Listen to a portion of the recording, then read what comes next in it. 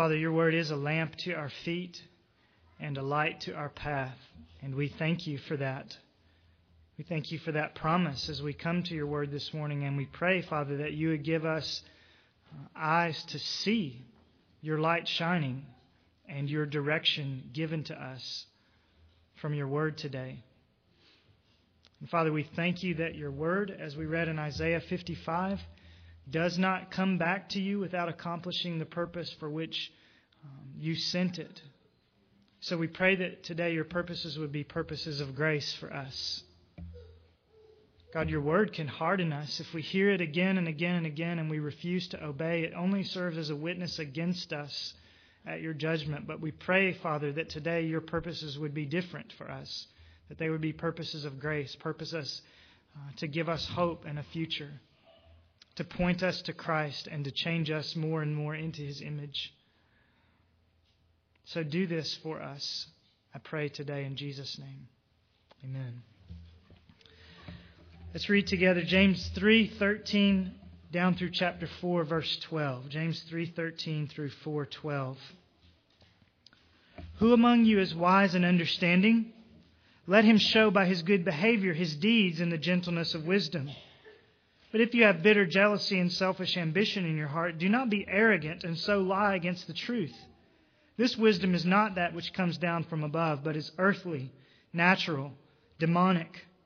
For where jealousy and selfish ambition exist, there is disorder and every evil thing.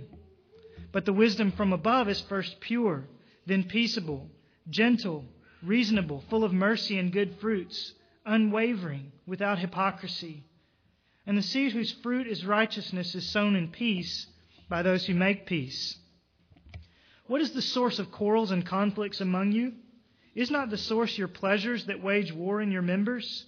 You lust and do not have, so you commit murder. You are envious and cannot obtain, so you fight and quarrel.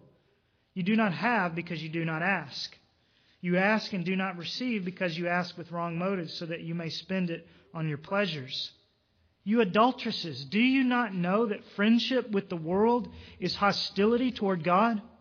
Therefore, whoever wishes to be a friend of the world makes himself an enemy of God. Or do you think that the Scripture speaks to no purpose? He jealously desires the Spirit which He has made to dwell in us, but He gives a greater grace.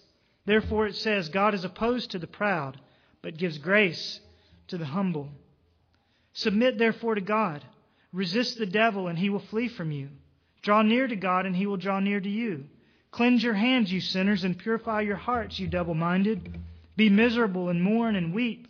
Let your laughter be turned into mourning, and your joy to gloom.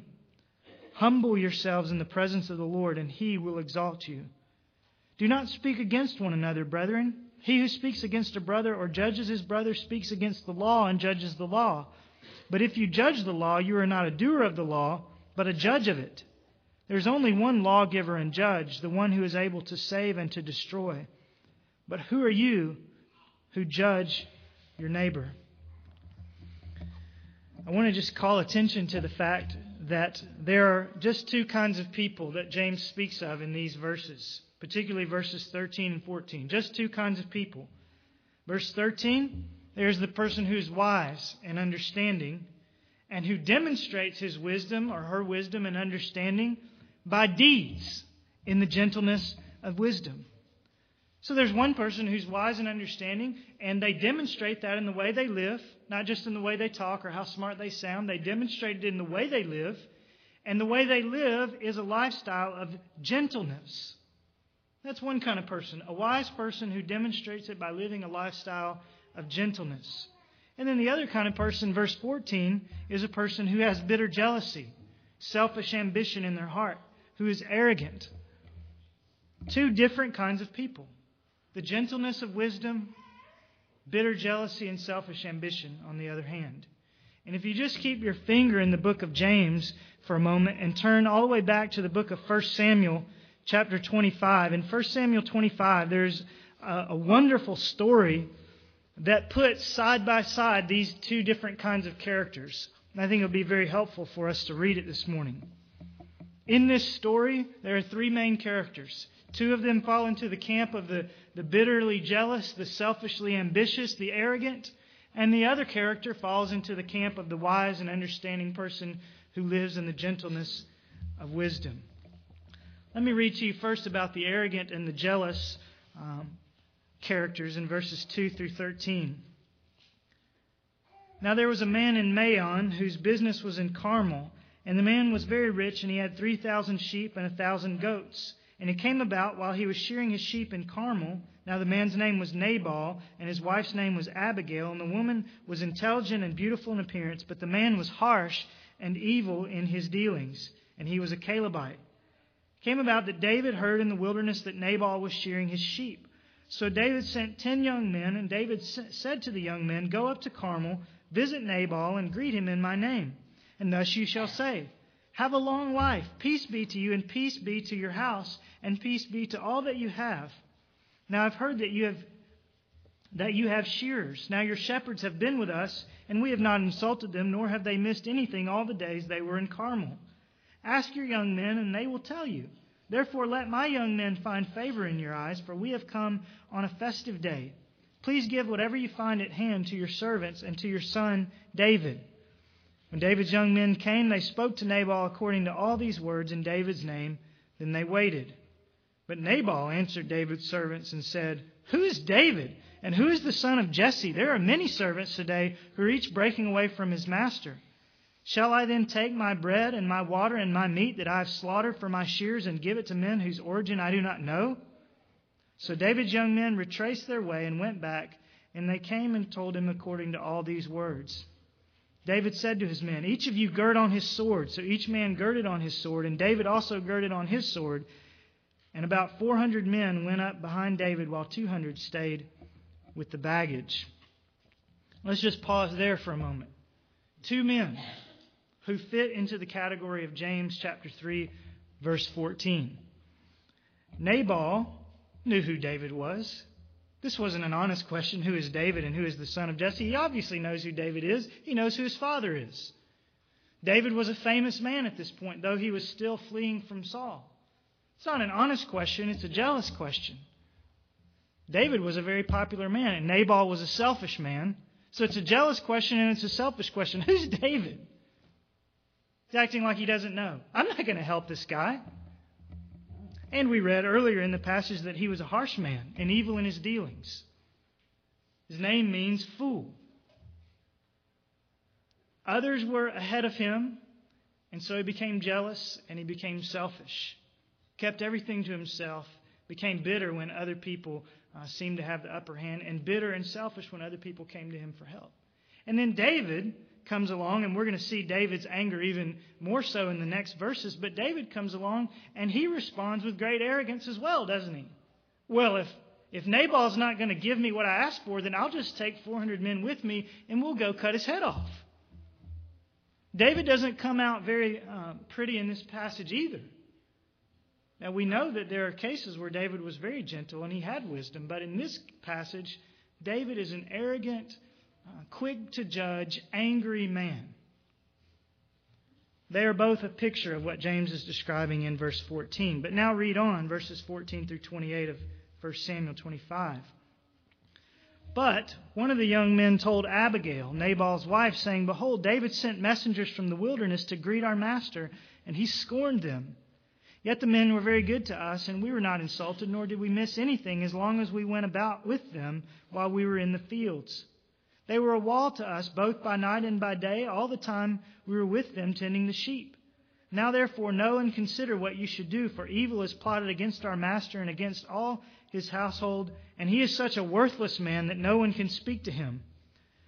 Then Abigail hurried and took 200 loaves of bread and 2 jugs of wine and 5 sheep already prepared and 5 measures of roasted grain and 100 clusters of raisins and 200 cakes of figs, and loaded them on donkeys.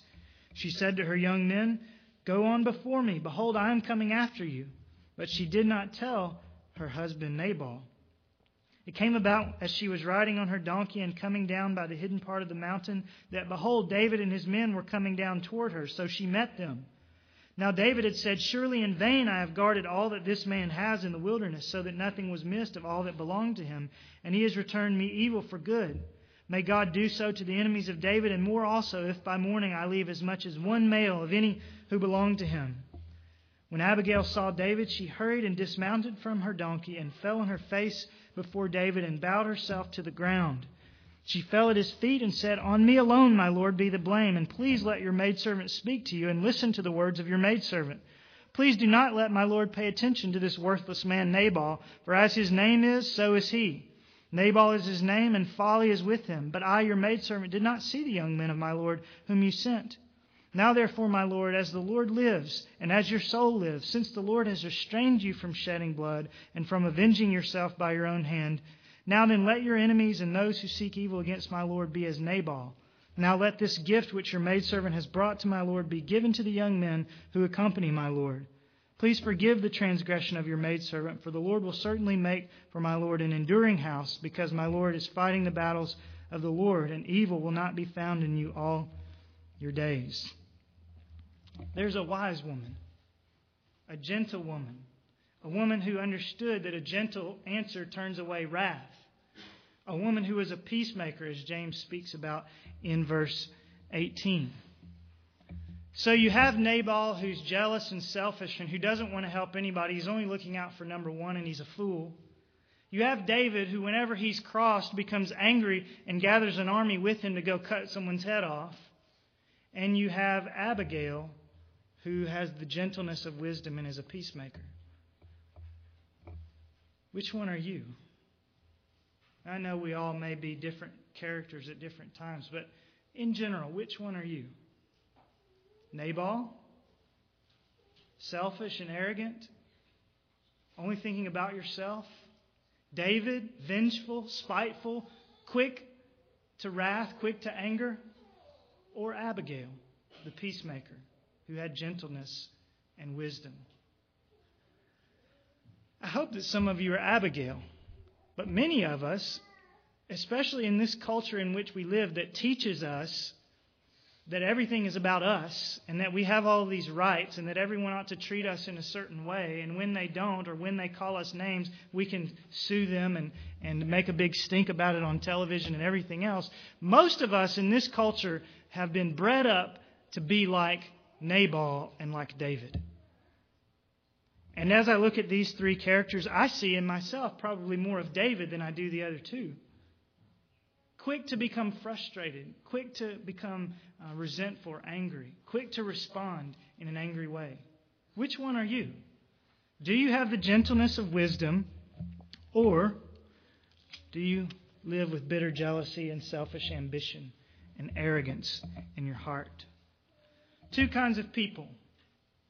And these two kinds of people, he goes on to say, possess two kinds of wisdom. The people who are bitter and jealous and selfish and ambitious and arrogant possess wisdom, verse 15, that is earthly, natural, and demonic. It's the same idea you see elsewhere in the Scripture, that our problems with temptation come from the world, they're earthly, they come from our flesh, they are natural, or they come from the devil, they're demonic. The world, the flesh, the devil, earthly, natural, demonic. James is saying the same thing that we see other places in Scripture. We live in a world, as we've said, that teaches us to be like Nabal and like David, that teaches us to be selfish, that teaches us to look out for number one, that teaches us to retaliate. I mean, you watch sitcoms in the evening. I don't see very many of them, but much of the humor that's on television today is people retaliating towards one another. Isn't that so? I mean, many of the movies we watch are about retaliation and revenge. And we champion that as a virtue in our culture. So the world, the earthly culture that we live in tempts us to be this way. That's one kind of wisdom. Then he says it's natural. The flesh tempts us to be this way. I mean, we could live in the most beautiful culture that ever could be imagined on the face of the earth. And because we are sinners, we would naturally be selfish and arrogant, wouldn't we? So it's our natural wisdom also that makes us this way. Let's not simply blame the world. Say if we could get out of the world, then all of a sudden we'd be different. No, the reason why the world is the way the world is because we live in it. We've made it this way. So it's our natural wisdom also that is arrogant and selfish and bitter and so on. And then he also says it's demonic. That ought to frighten you. When you are looking out for number one, when you are seeking revenge, when you are retaliating, you are acting exactly the way the devil would have you act. Now let me just pause and say this. Since this wisdom comes from the world, the flesh, and the devil, we know it doesn't come from God, right? Ambition, selfishness, arrogance, they don't come from God. Let's not fool ourselves, especially men. Some of us men are prone to think, and we've even been taught, that many of our bad characteristics, God made us this way so that we could really be leaders. No, James says that people who are bitter, who are jealous, who are selfishly ambitious, who are arrogant, they may be leaders, and God may use them as leaders, but that bitterness and jealousy and selfishness and ambition and arrogance doesn't come from God. It comes from the world, it comes from the flesh, and it comes from the devil, not from God. I tend to think that way. Well, because I am who I am, I can be a leader. No. I can be a leader if God makes me a leader. And if I am the way I am, which is pushy and selfish much of the time, God didn't make me that way. I'm that way selfishly. But then the second group of people have a different kind of wisdom. Their wisdom doesn't come from the world, the flesh, and the devil. He says, verse 17, that Abigail kind of wisdom comes from above. And that makes sense, doesn't it? If Nabal kind of wisdom comes from the earth and from the flesh and from the devil, then Abigail kind of wisdom must come from above. And that's what he says in verse 17. The wisdom from above is first pure, then peaceable, gentle, reasonable, full of mercy and good fruits, unwavering, without hypocrisy. If you truly have God's wisdom, this is the way that you will begin to live. Now, you're a sinner and your sanctification will take place over time, but this is the way you will begin to live if you have wisdom from above. If you don't live this way, you're a fool. You're a Nabal. That's what James is saying. Let me just notice a few things about this list of qualities. We don't have time to look at everyone in detail, but notice first that he says the wisdom from above is first pure. Now, most of what he says is that the wisdom from above is us being nice to others. We are peaceable, we are gentle, we're reasonable, and so on.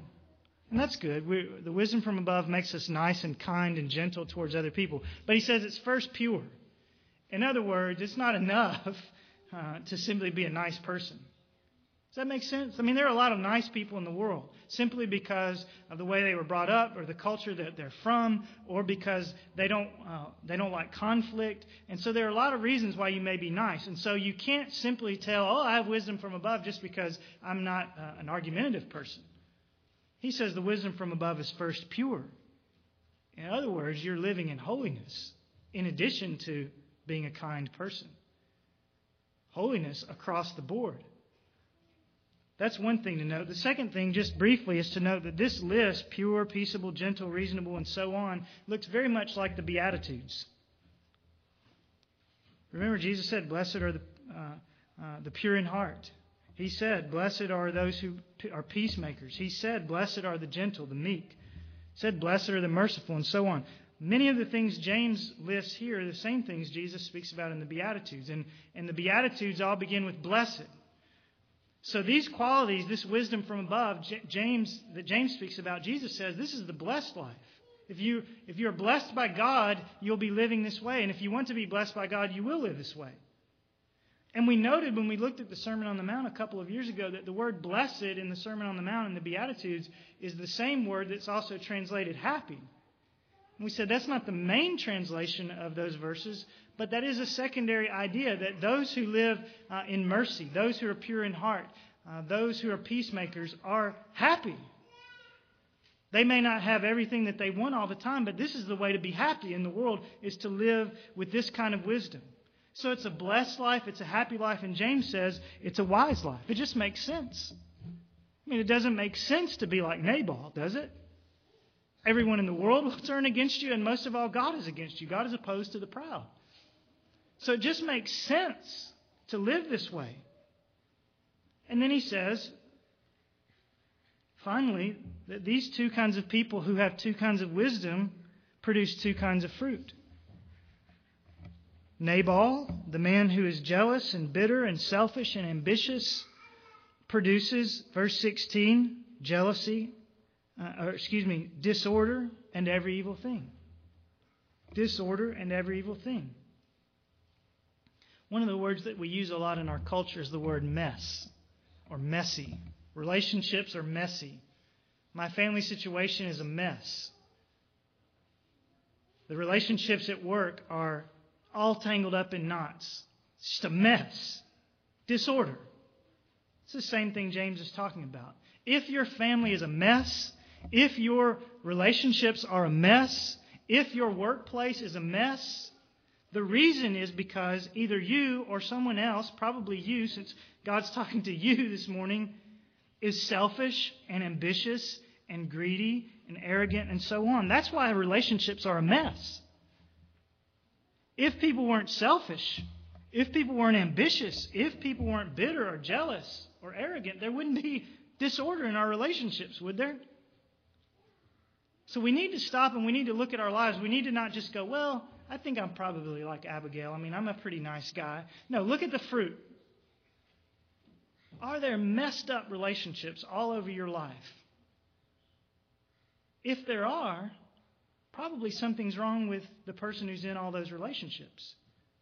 Now I realize that we do what we can do to be at peace with all men, and some people just won't make peace with us. But if you have messed up relationships across the board, chances are that's your fault. At least partly your fault. And you need to begin to ask yourself, where did it go wrong? Where have I been bitter or jealous or selfish or ambitious or arrogant? And you need to repent. And you need to go to the person. And you need to ask forgiveness. And you need to move forward. But that's one kind of fruit. If you have wisdom from the earth, from your flesh, and from the devil, it will lead to broken relationships, a busted up family or workplace, and so on. But then the other kind of fruit, verse 18, is the fruit of righteousness. The seed whose fruit is righteousness is sown in peace by those who make peace. The seed is peace, the fruit is righteousness. If you sow peace, the fruit that comes is righteousness. Now, he's not saying that you gain righteousness with God in a saving sense. You don't save yourself by making peace with others. But you live righteously. You begin to live in the image of Jesus by being a peacemaker. If you want to know how to become like Christ as a believer, one of the chief things is that you be a peacemaker. Isn't that what he came to do? Now we know Jesus says, I didn't come to bring peace but a sword between brother and sister and so on. Because the gospel divides people. But Jesus' ultimate mission was a peacemaking mission. The Bible says that we were enemies of God, that God's wrath was against us, and that Christ died to make peace by the blood of his cross. Jesus' whole mission in the world was to make peace between us and God. And if we want to be like Christ, if we want to live righteously, as James is speaking of here, the way that we produce that fruit is begin to live as a peacemaker. So are you a peacemaker, or are you selfishly ambitious, bitterly jealous, and arrogant? Be honest with yourself and think about the answer. Now, the reality is that all of us know where we stand. And the reality is all of us know where we need to be different. And the reality is all of us know that it's much better to be Abigail than it is to be Nabal. Nobody questions that. Nobody doubts that. Even unbelievers understand this. But the reality also is that though we know this, though we know that we ought to be gentle and we ought to have this wisdom from above, all of us still bicker and fight. All of us still argue and become jealous. You say, well, I don't have very many arguments. Some people don't argue very much outwardly. They don't become bitter outwardly. Some people just become bitter inwardly. Some people are selfish to the point where they don't take what they want or force others to do what they want. They're selfish to the point that they pout or their feelings are always hurt. So all of us are selfish. All of us have this pride in us that thinks that we're the most important. It comes out in different ways, but all of us do it. So the question is why? If we know that we ought to be like Abigail and not like Nabal, that we ought to have the gentleness of wisdom instead of bitter jealousy and selfish ambition, why are we always fighting and quarreling? What is the source, James says in verse 1, of our quarrels and conflicts? It's an important question. If we know what we ought to do and we don't do it, it's sin. James has told us that. If we know what we ought to do and we don't do it, why don't we do it? Why don't we do what we know? Well, he tells us, what is the source of quarrels and conflicts among you? Is not the source your pleasures that wage war in your members? You lust and do not have, so you commit murder. You are envious and cannot obtain, so you fight and quarrel. 3 things he says there. What's the source of our quarrels? First, our pleasures. Verse 1. Second, our lust, verse 2. And third, our envy, verse 2. 3 things. Pleasures. He's not talking yet about sinful pleasures, just, I like lasagna. Lasagna can make you sin, can it? I mean, some of you are going to sin with lasagna or some other kind of food in about a half an hour, probably. Some of you are sinning with it right now because you're thinking about that instead of thinking about this. Food is not bad, it's a pleasure, but it can make us sin. Our wives can make us sin. Our children, they can't make us sin, but we can idolize them so that it is sin. Our children can be idolized so that they are causing us to sin, or our idolization of them is causing us to sin. Any pleasure that's not in and of itself sinful can cause you to sin. That's what he's saying, first of all. Then he goes on and speaks about lust. I think probably there he's more specifically thinking about sinful pleasures, or even when our pleasures change over into sin. Lust is similar to envy, that he's going to talk about later in the verse. But sinful desires, we all understand that. And then envy. Envy is a sin in of itself, but then it causes quarrels and conflicts, he says. Think about it. The whole reason why David was out in the wilderness with Nabal's sheep is because David was running from Saul. And why was David running from Saul? Well, because David was a mighty warrior, and the young pretty girls came out and sung a song about David. David has slain his thousands and his 10,000s. And Saul became jealous. I'm the king. I'm the leader. And they're singing about David. And so he began to throw spears at David and plot David's death, and David had to run for his life. Envy leads to conflict. And you can see that in your own life. If you're envious of someone, you're not going to be very kind to them. If there's a woman at the office who has the figure you want, or the clothes you want, or the life you want, you become envious of her, you're not very nice to her. It's the way it works. So he lists these things, pleasures, lust, envy, that cause quarrels and conflicts. But let me just note this. The source is always you. It's your pleasures that cause quarrels and conflicts. It's your lust and it's your envy. Do you see that? Your pleasures, you lust and do not have. You are envious. The source is always you, not the other person. If you're in a quarrel and conflict, it's always your fault. Now, it may be the other person's fault as well, but it's always your fault. So we can't say things like, well, the husband and the wife come in for a counseling session. Why are you two arguing all the time? Well, she makes me crazy. No, it's your fault. Or two people in the workplace are bickering, and the boss says, what is the problem here? Well, no, it's your fault. It's always your fault, James says. And it's never your job to point out the other person's fault, though they may be at fault as well. It's always your fault and your job to point the finger at yourself. And then notice this. This is most important. What is the source of your quarrels? It's your fault. It's your lust, envies, and pleasures. But look what he says. The key is you quarrel and fight when you don't get what you want. Verse 2. You lust and do not have, so you commit murder. You are envious and cannot obtain, so you fight and quarrel. This is the key. Anytime you are quarreling with someone, or even in your heart you have your feelings hurt with someone and you're bitter towards them, the reason, James says, is always because you haven't gotten what you want. Whatever it may be a pleasure, it may not be a bad thing, but you didn't get it and now you're upset. It may be a lust, it may be envy, but somehow, some way, you didn't get what you want, and that's why you're so upset. And you may fight about something completely different. But the reason why you're fighting, the reason why there's angst in your heart, is because you didn't get what you want. I'll give you an example of what I mean. This week, Toby and I had a quarrel and a conflict. Mostly it was me quarreling with her. And not her quarreling with me, but there was a quarrel and a conflict.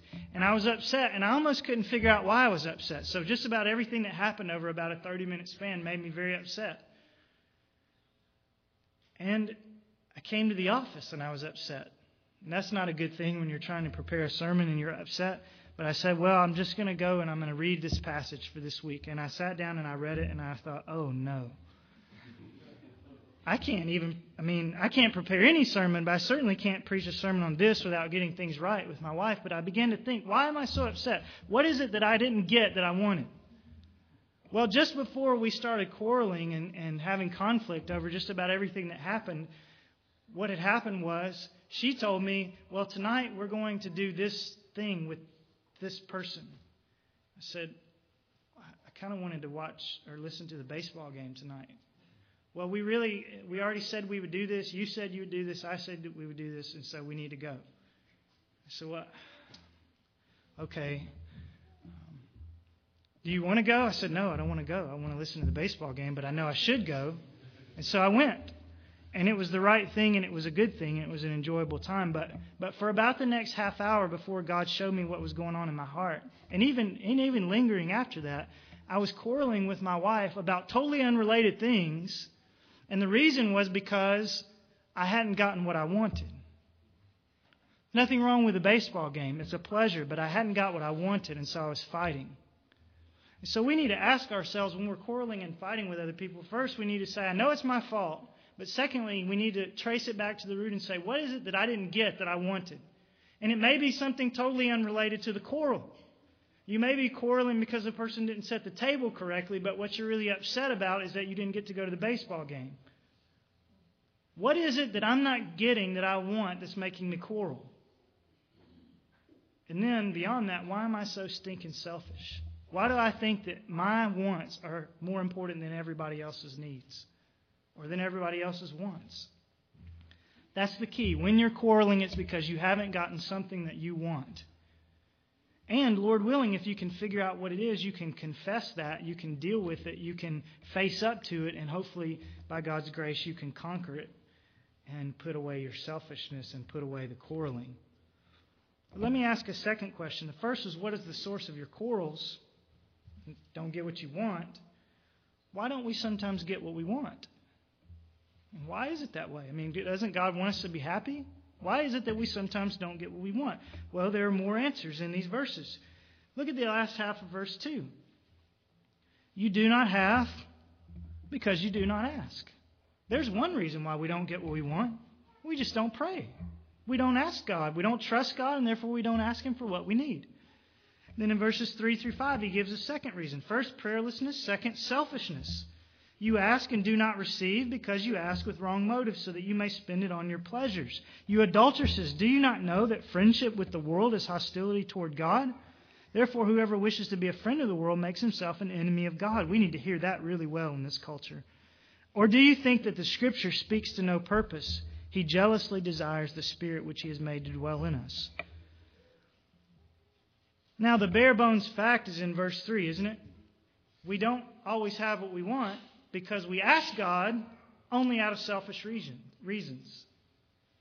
We're not seeking first the kingdom of God and His righteousness. We're seeking first our kingdom. And so we're asking for things, and God doesn't answer because it's not what's best, because we're asking only for ourselves. So that's the second reason why you may not have what you want. First, because you don't ask. Second, because you ask selfishly. But then he goes on and he starts talking about adulteresses and friendship with the world and so on. What does that have to do with asking selfishly? Well, precisely this. God is supposed to be everything to us. Christ is supposed to be our husband. We're supposed to desire our husband over all other things. And when we start coming to God with these selfish prayer requests, what we're saying to Him is, God, I don't desire you and Christ above all other things. I just desire you because you can give me all other things. You see that? And so the picture is of a wife coming to her husband and saying, hey, I'd like you to meet my new boyfriend. And by the way, can you help him out a little bit financially? He's on hard times right now. That's what we're doing with God. God, I love these other things more than you. I'm asking you for selfish things, not for your kingdom and your righteousness first. And by the way, even though I don't love you the most, even though I love these other things, God, would you bless these things or give me these things? And that makes no sense. I read a story this week about a young girl, a student, college student in Scotland who went missing. And she was eventually murdered. But as the story went, she was missing. And when she went missing, she had a lover who began to get very nervous because she was missing. He couldn't find her. And because he began to get very nervous, his wife found out that he was committing adultery. And she was very upset, obviously. And the guy waited for a few days, and the girl never turned up. And then the police began to search, and this man began to go out and search for this college girl that he had been having an affair with. And he asked his wife to come help him look for her. Unbelievable. But this is what we do with God.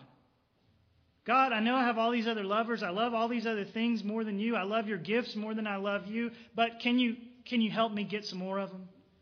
Can you help these things that I love more than you to work out better for me? It's crazy. Why would God answer those kind of requests? He won't. And not because He's selfish, but because He wants what's best for us. And He knows that those things won't ultimately satisfy. And so when we come to God with selfish requests, we are like adulteresses, bringing our new boyfriend before the Lord, asking Him to bless. And God says, I won't do it. For your own good, I won't do it. So that's the second reason why we don't have what we want, because we are selfish, and God won't bless our selfishness. But then He gives a third reason why we don't have what we want in verse 6. But He gives a greater grace. Therefore it says, God is opposed to the proud, but gives grace to the humble. Now we'll come back to the part about giving grace to the humble, but notice, God is opposed to the proud. If God is opposed to you, you don't expect God probably to be giving you all sorts of blessings that you want. So the third reason that we don't get what we want is because we're proud. And I don't think He means the kind of pride that says, hey, look at me, look how great I am, everybody notice me. He's speaking about the pride that all of us have, that all of us are born with, that says, I can do this. I mean, God will come along and help me, but I can do this. Sometimes it leads to prayerlessness, verse 2, and sometimes it leads to prayers that we pray but don't really mean because we think that we've got it all under control, or we think that we've got to get it all under control. I think that's the kind of pride He's speaking about. Self-reliance. And if we're self-reliant, we get God's opposition, not God's answers to our prayers. So if we're prayerless, if we're selfish, or if we're self-reliant, we won't have what we want. God won't give it to us for our own good. Now let me think back through what we've said logically. When we are prayerless, selfish, or self-reliant, God doesn't give us what we want. And the result is frustration, angst, disappointment, because we haven't gotten what we want. And the result of that not getting what we want and that frustration is quarrels and conflicts. So do you see that quarrels and conflicts don't start with quarrels and conflicts? And quarrels and conflicts don't start with us not getting what we want.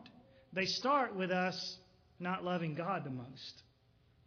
They start with prayerlessness, selfishness, and self-reliance. If you are fighting and bickering with someone in your home or someone at school or someone at work, that's just a symptom. That's not the key problem. That's just a symptom, a bump on the skin that's showing you there's something wrong between me and God. I'm not praying as I should. I'm not trusting God as I should. I'm relying on myself. I'm being selfish. Something is wrong between me and God that's causing me not to get what I want. And when I don't get what I want, I can't very well fight with God. That doesn't work too well, so I fight with everybody else. That's how it works. Quarrels and conflicts are simply symptoms of godlessness.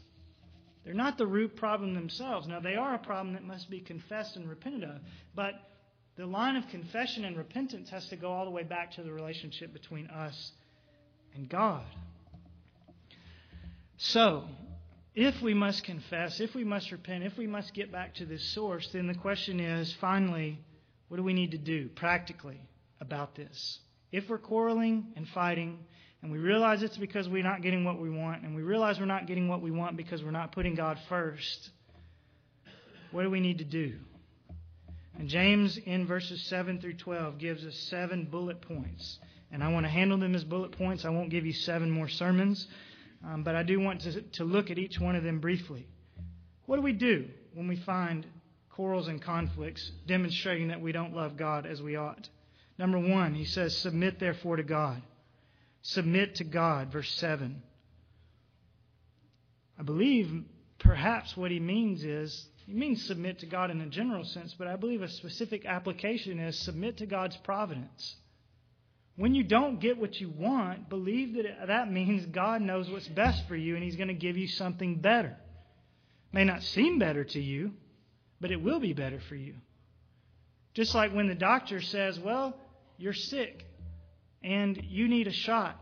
That doesn't sound like what you want, but it's best for you. And you submit to the doctor. So the first thing James says is when you're not getting what you want and it's causing you to quarrel, you need to back up and say, God is in control. God knows what's best. God wants what's best. I'm going to submit to His plan. And if I don't get what I want, I'm going to believe that that means that I'm getting something that's better for me. That's the first thing. Submit to God. Second, resist the devil. Verse 7b. Resist the devil and he will flee from you. Now remember back in chapter 3, verse 15, he said the wisdom that causes us to quarrel and fight is demonic. It comes from the devil. The devil tempts us to be selfishly ambitious, doesn't he? You see this most clearly in the temptation of Jesus, right? He shows him all the kingdoms of the world and says, hey, if you'll just bow down to me, I'll give you everything. He's tempting him to be selfishly ambitious. And Jesus resisted the devil with the word of God, and the devil left him. Isn't that great? Jesus' life there, resisting the devil, is a perfect example of what we must do. When the devil comes along, and he will, and tells you, you don't have to listen to that. You don't have to stand in this line patiently. You're an American.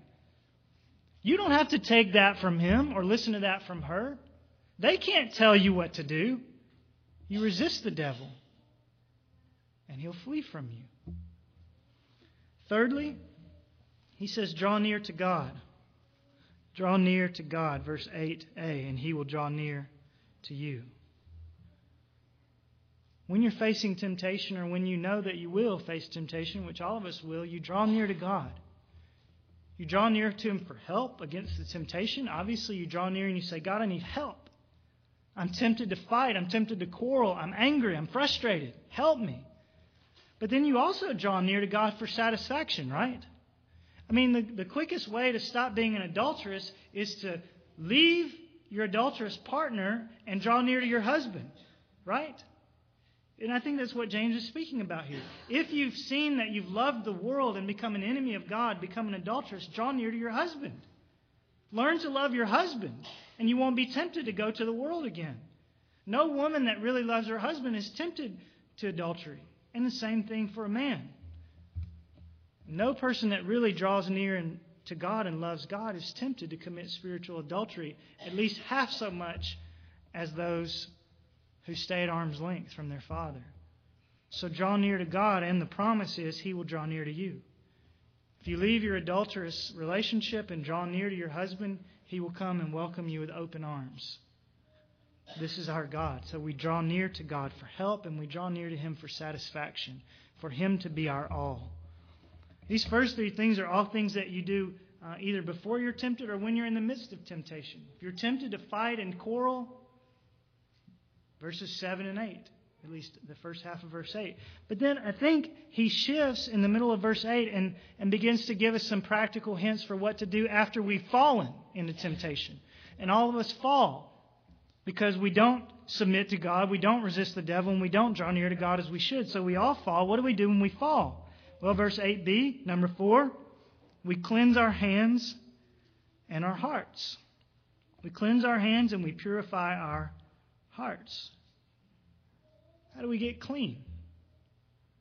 Well, we go to the fountain that's been opened once and for all for sinners, the blood of Christ. That's how we get clean.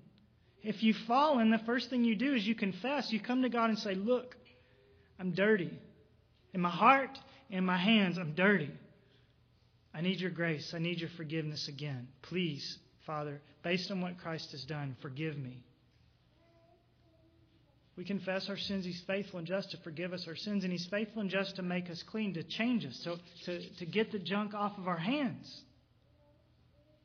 And that's what He's saying as well, I believe. Not only come to Christ for forgiveness, but come to Christ to give you the strength to live clean. And part of that means that if your hands are going to be clean towards other people, you've got to go and make restitution, make things right with those that you've been quarreling with. Some of you have been quarreling with people this week and you just walked out of the office or walked out of the house and just left it as it is. And your hearts aren't clean and your hands aren't clean. You haven't come to Christ for forgiveness, and the reason why I know that is because if you'd really come to Him for forgiveness, you'd have gone to the other person as well. Because you can't pray, forgive us our debts, unless you also pray in the same way that we forgive our debtors.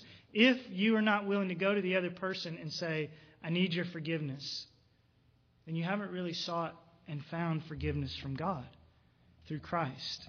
But you may. You may find forgiveness in Christ, and you may find the strength to go and make sure that you make things right with the other person. So cleanse your hands and your heart, he says. Then number 5, mourn for your sin. Mourn for your sin. Verse 9, be miserable and mourn and weep. Let your laughter be turned into mourning and your joy to gloom. I mean, that just sounds terrible, doesn't it? That doesn't sound like what most people would tell you to do. Even most Christians would tell you, now, if God has forgiven you, then you should forgive yourself and just forget about it. No, James doesn't say that. He says, first, go to God and get clean, and then keep on mourning for your sin. Isn't that interesting? Just because we're forgiven by God doesn't mean that we shouldn't feel awful about the way we act. We should feel awful about our sins, even though we are forgiven. We should feel worse about our sins when we're forgiven, because we of all people know how serious sin is, because we of all people know what it took to pay the price for it. James is saying, let your laughter be turned into mourning and your joy to gloom. We ought to mourn for our sins. And as I've already alluded to, the best way to do that is to survey the wondrous cross. To remember what it costs to pay the price for our sins, so that we remember how severe sin really is. When I survey the wondrous cross on which the Prince of Glory died, all my richest gain I count but loss, and pour contempt on all my pride. In other words, I hate my self-reliance when I look at the cross. You want to hate your sin, don't look at your sin so much, because when you look at sin, it makes you like it.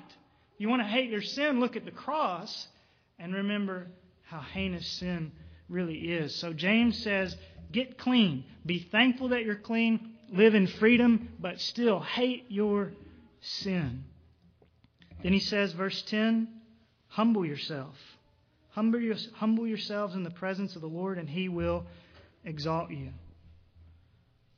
Once you've fallen, you've come to God for forgiveness, you're mourning for your sin, you hate your sin, you also need to continue to humble yourself and continue to remind yourself that you are not number one.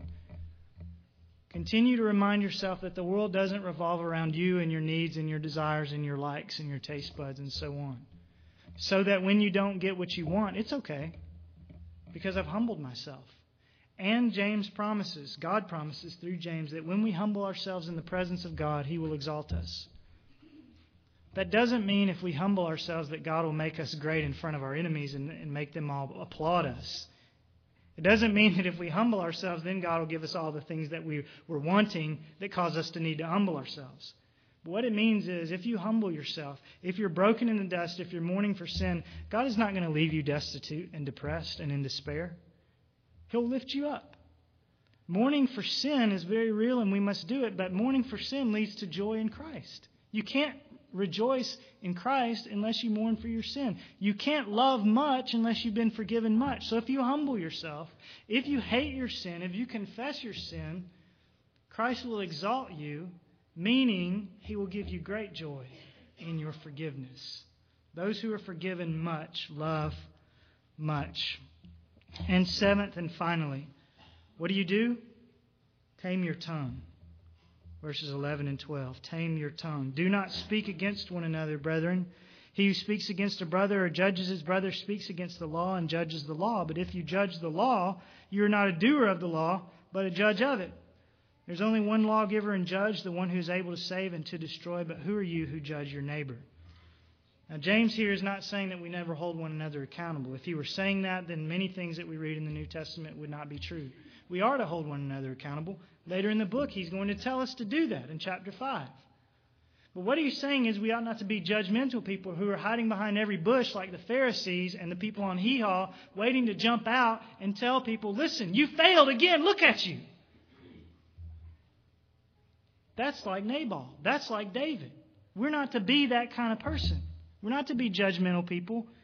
We're not to be judges of the law. We're to be doers of the law mainly. So put it in our modern context. You're first to be a good citizen before you can be a judge.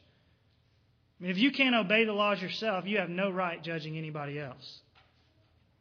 Who wants a judge who's constantly in jail himself, right? We wouldn't vote for anybody like that to be our county judges or our city judges and so on. We wouldn't do that. James is saying the same thing. If you want to help a brother take the speck out of his eye, you take the log out of your own eye first. You be a citizen first, a doer of the law first, and not a judge of the law. So let me just summarize what James is saying here. The main thing is this: quarrels, conflicts are not the disease, they are the symptom.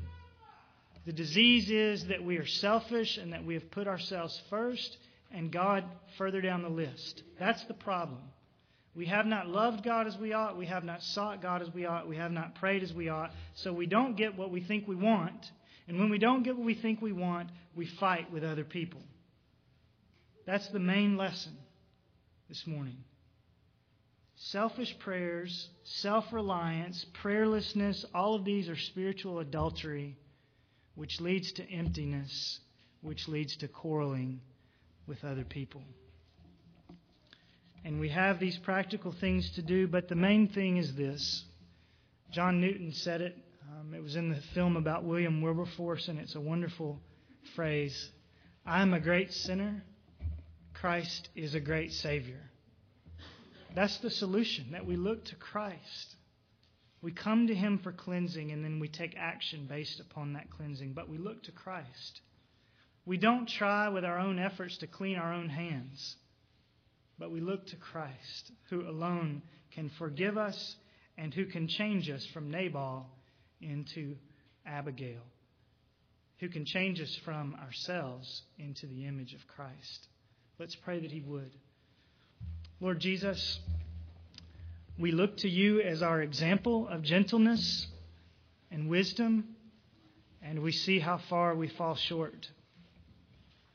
We look to You as the fountain for forgiveness and cleansing, and we thank You that You have obeyed Your Father to the point of death on a cross so that we might be forgiven for our quarreling and our spiritual adultery against You. And Jesus, we look to You as our constant source of strength to help us change.